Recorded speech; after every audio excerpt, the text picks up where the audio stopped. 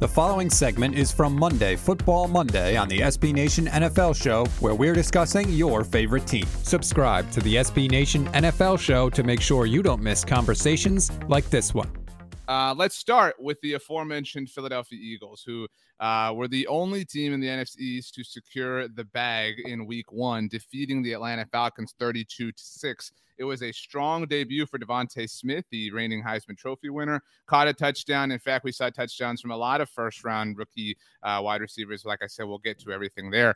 Jalen Hurts was impressive in his you can't call it a debut, but kind of true debut, I suppose, without if you want to say Carson Wentz looking over him. I think there was a lot of positives to take away from Philadelphia here. I do, wonder if it's a bit of a mirage. I think Atlanta looked like one of the worst teams in the NFL. I think to be clear here, I have been higher on the Eagles than most of the people here at the SB Nation NFL Show. I think they could finish as high as second in the NFC East, and they look like a team that can beat up on the bad teams, which is what they did. This is something you're supposed to do if you have a chance to be a good team, so good for the Eagles, but the Falcons, holy crap, what a disaster.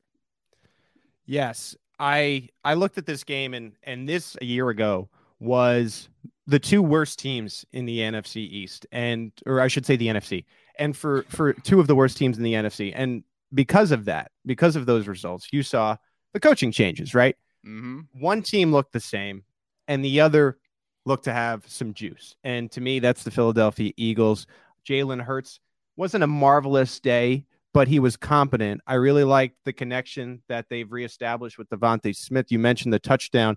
I thought this was cool.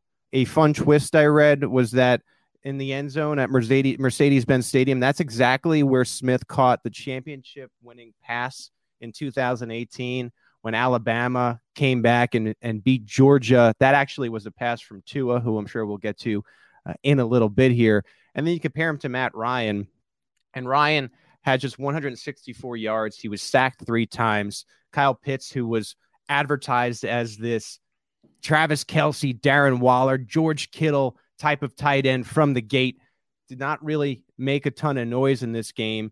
And because of that, you start to wonder, did Atlanta make a mistake in potentially not going and getting a quarterback, being a little fancy there, and going and getting the tight end? A lot of young pieces looked really good for Philly. One head coach that's new started off really well and has a lot to build on, and one needs to scramble here, or else a lot of people are going to start asking questions for a lot of different reasons.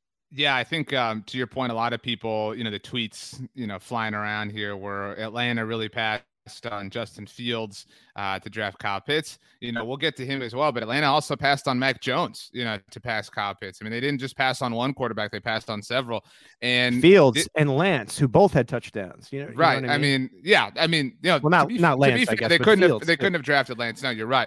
But I mean, and Arthur Smith said after the game, and I know this is kind of like coach speak, but said he didn't do a great enough job preparing his team for this game. And that didn't sit right, because to your point, Nick Sirianni did. You know what I mean? Like this really reeks of a bad situation for Atlanta. And I really don't want to take anything away from Philly. I thought it was a great win. You mentioned the end zones at Mercedes-Benz Stadium. That was actually an interesting component to this. Dallas Goedert caught a touchdown, but kind of, caught it landing on the ball. And it was hard to tell whether or not he secured the catch underneath, but he was wearing the Philly green jersey. The end zone was painted black, and Mercedes-Benz Stadium has some shadows that are casted onto the field in this particular part of the end zone. So it was the shadow, it was the black end zone, it was the dark green jersey. You really could not tell, with the dark brown ball, whether or not he caught it. The touchdown stood, and it's not like it was a big swing in the game or anything, based on the final score, but just an interesting wrinkle.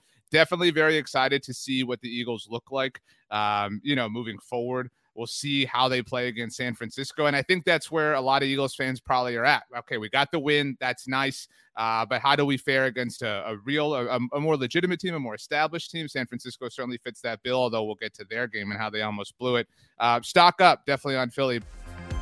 You can hear the rest of this conversation by subscribing to the SB Nation NFL Show wherever you get your podcasts.